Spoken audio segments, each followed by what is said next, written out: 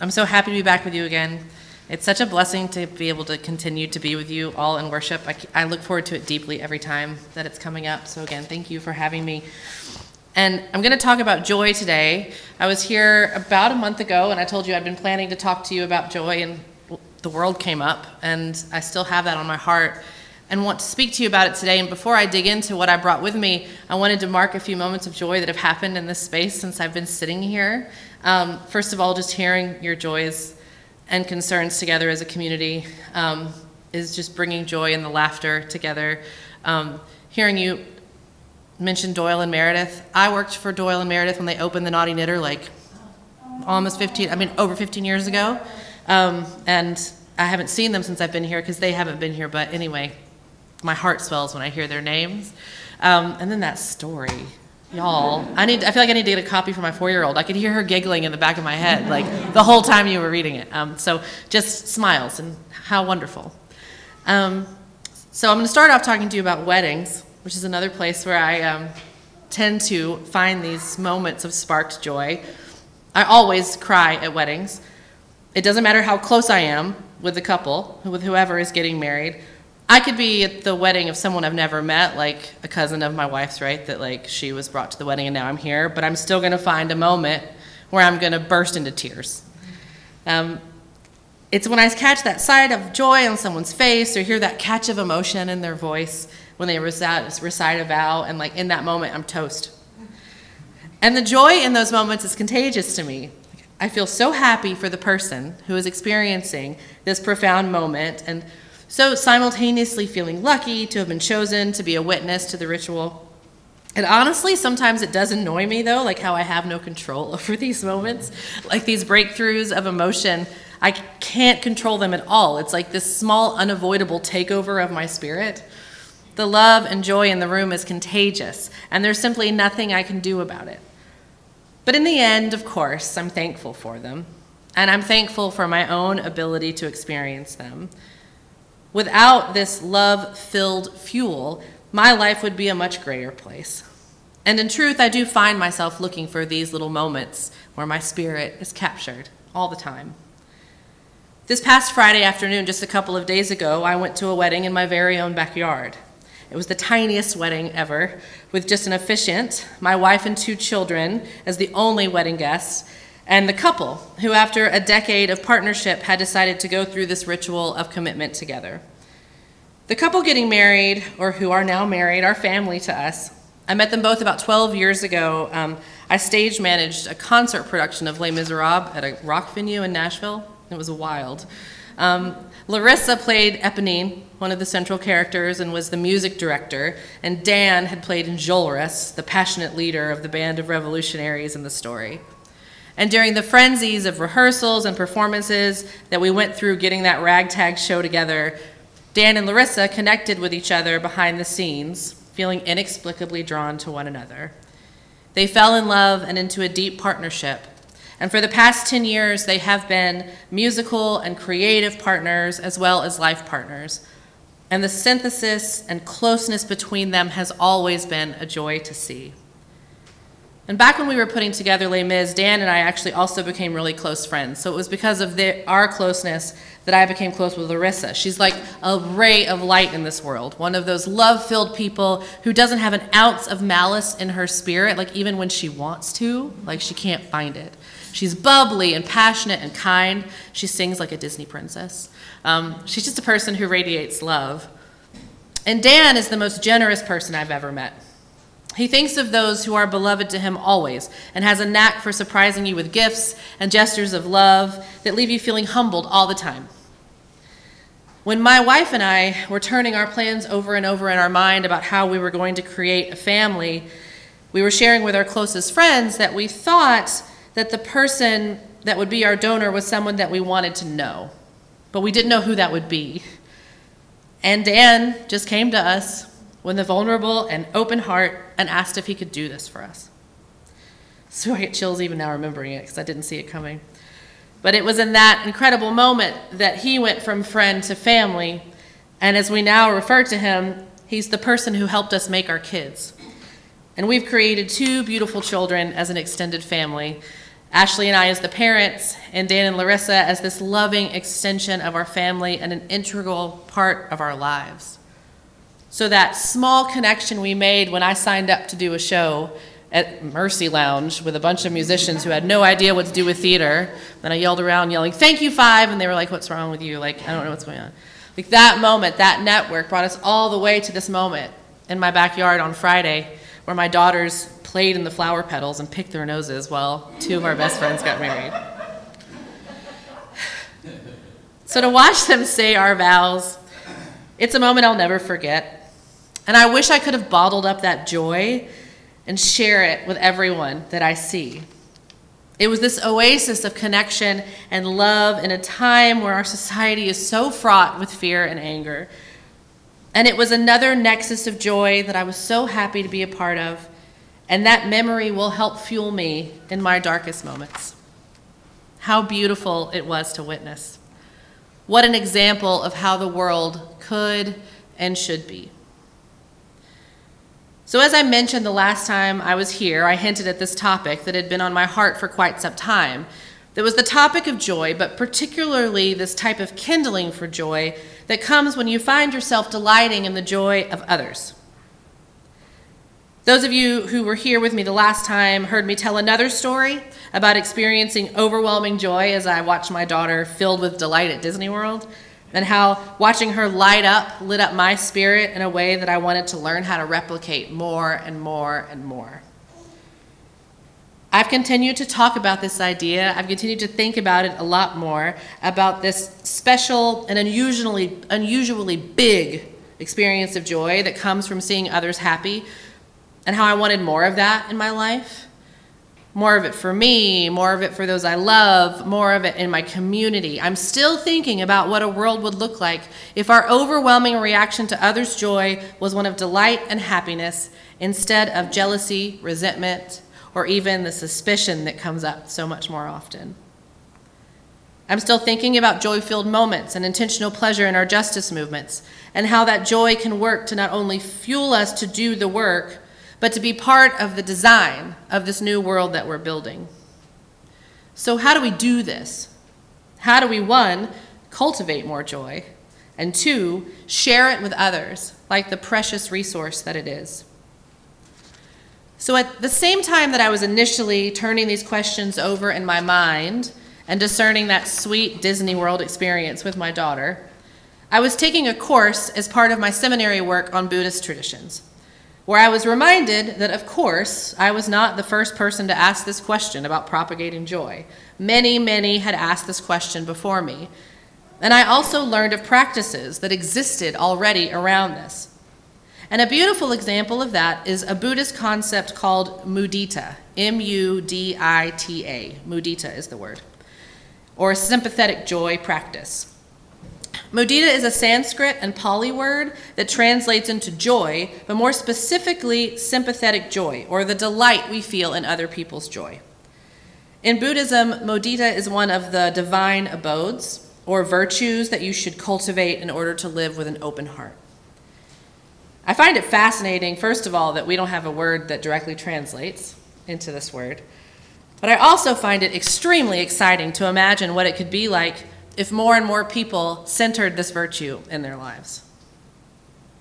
I'm interested in this practice personally very much, because while the leap from experiencing my daughter's joy to having my own overwhelming sense of happiness was instant and without effort, this is not my common reaction to seeing other people happy. More often, I hear or see of someone else's happiness and I think, good for them, or I'm so happy for them, but in a much more subdued way.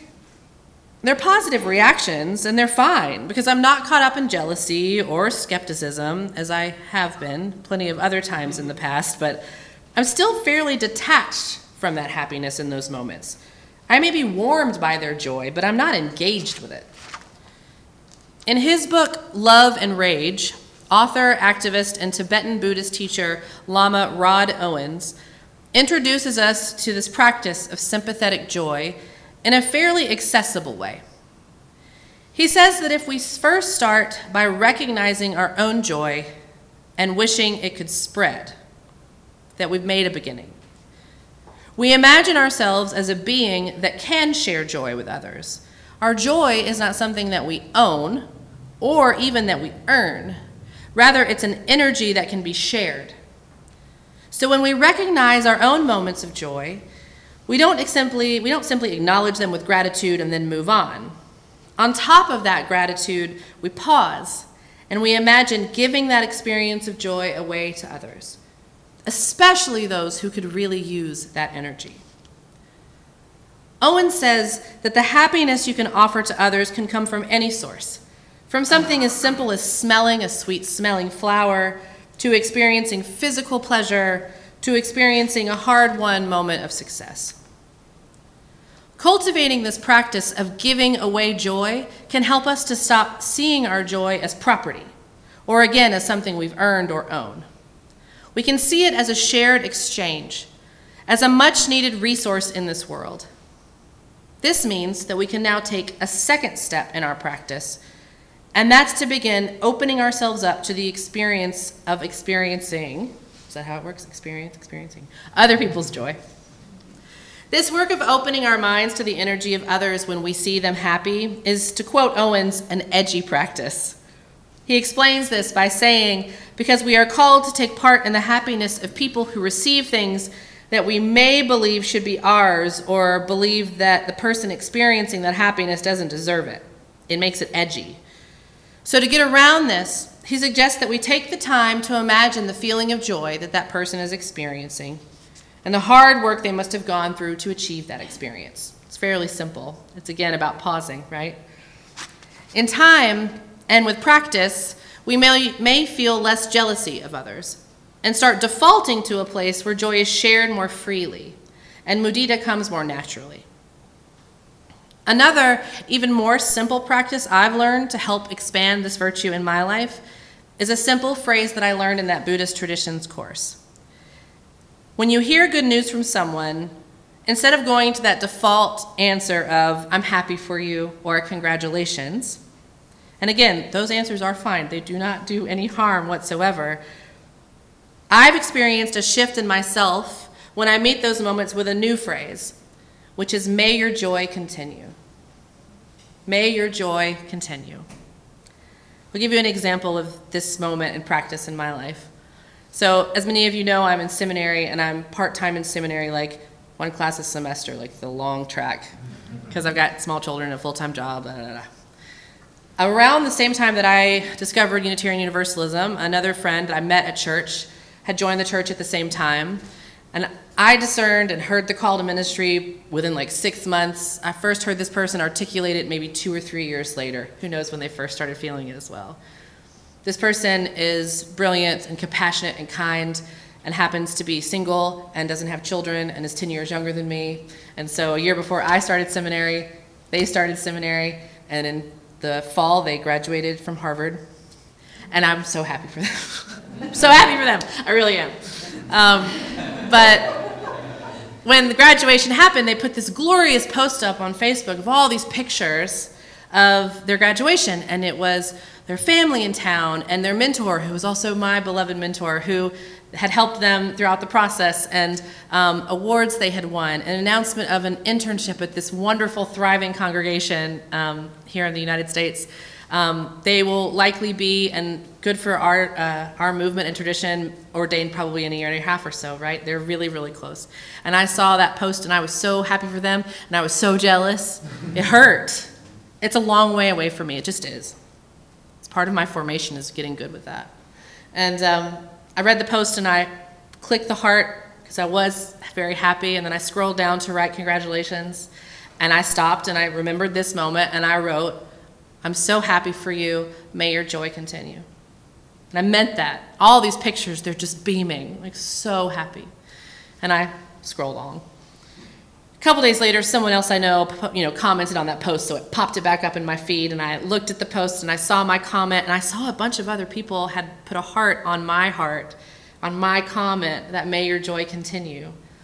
And so I imagined this like network, like these threads going out, where my friend had shared their joy, and I had wished and expressed for that joy to continue. It could have been anyone else that did that, but I did that. And then all these other people said, oh, yes, that.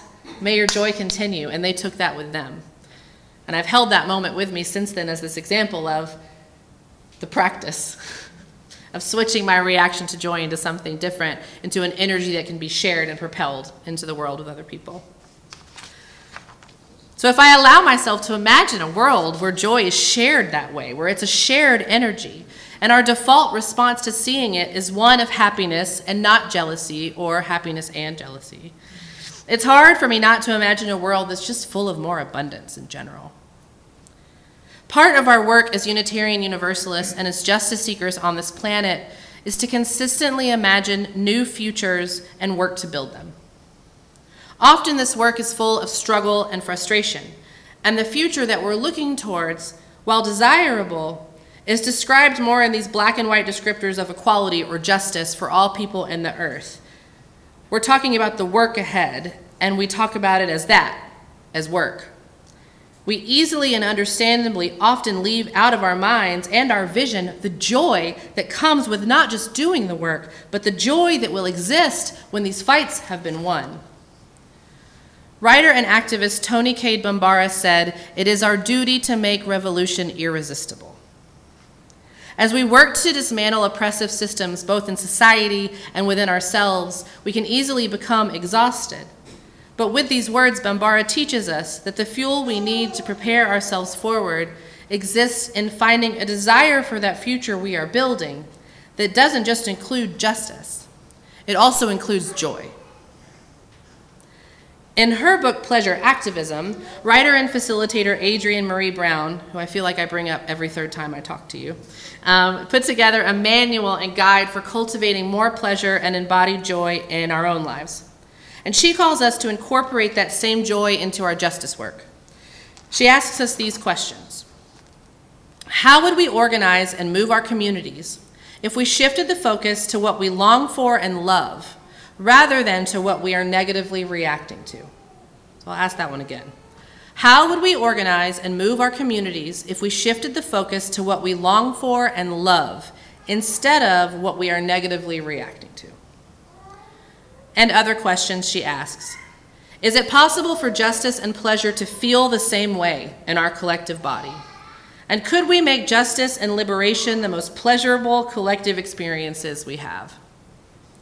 I'm instantly excited by these questions, and I am fueled by them. I find that if I'm entering justice work with those questions in mind, more of me is welcome in the work, and my vision of the outcome becomes fuller, richer, and worth fighting for even more. Both Bambara and Brown teach us to say yes to ourselves and to a future that includes our whole selves. Owens and other Buddhist teachers teach us to say yes to our own joy and the joy of others as a liberating practice. My exploration of this topic and my sharing it with you comes in a time when we are all facing a mountain of challenges that exist in our own day-to-day lives. From the ongoing pandemic to inflation to navigating the fear that comes with living in a world riddled with violence. On top of these looming threats to democracy and the actual active stripping of human rights in this country, alongside raging wars around the world, I will stop. So I'm not suggesting that cultivating and sharing joy is the only tool we need, but I am suggesting that it is one that we in fact need.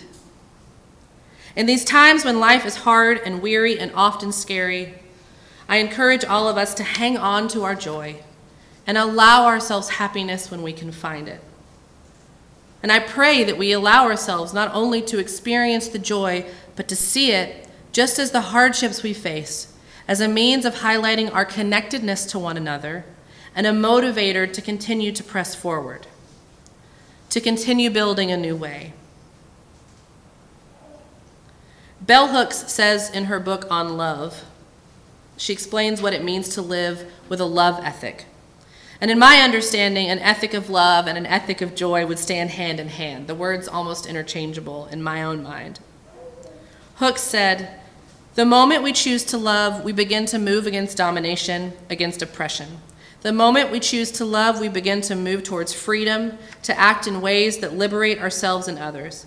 That action is the testimony of love as the practice of freedom.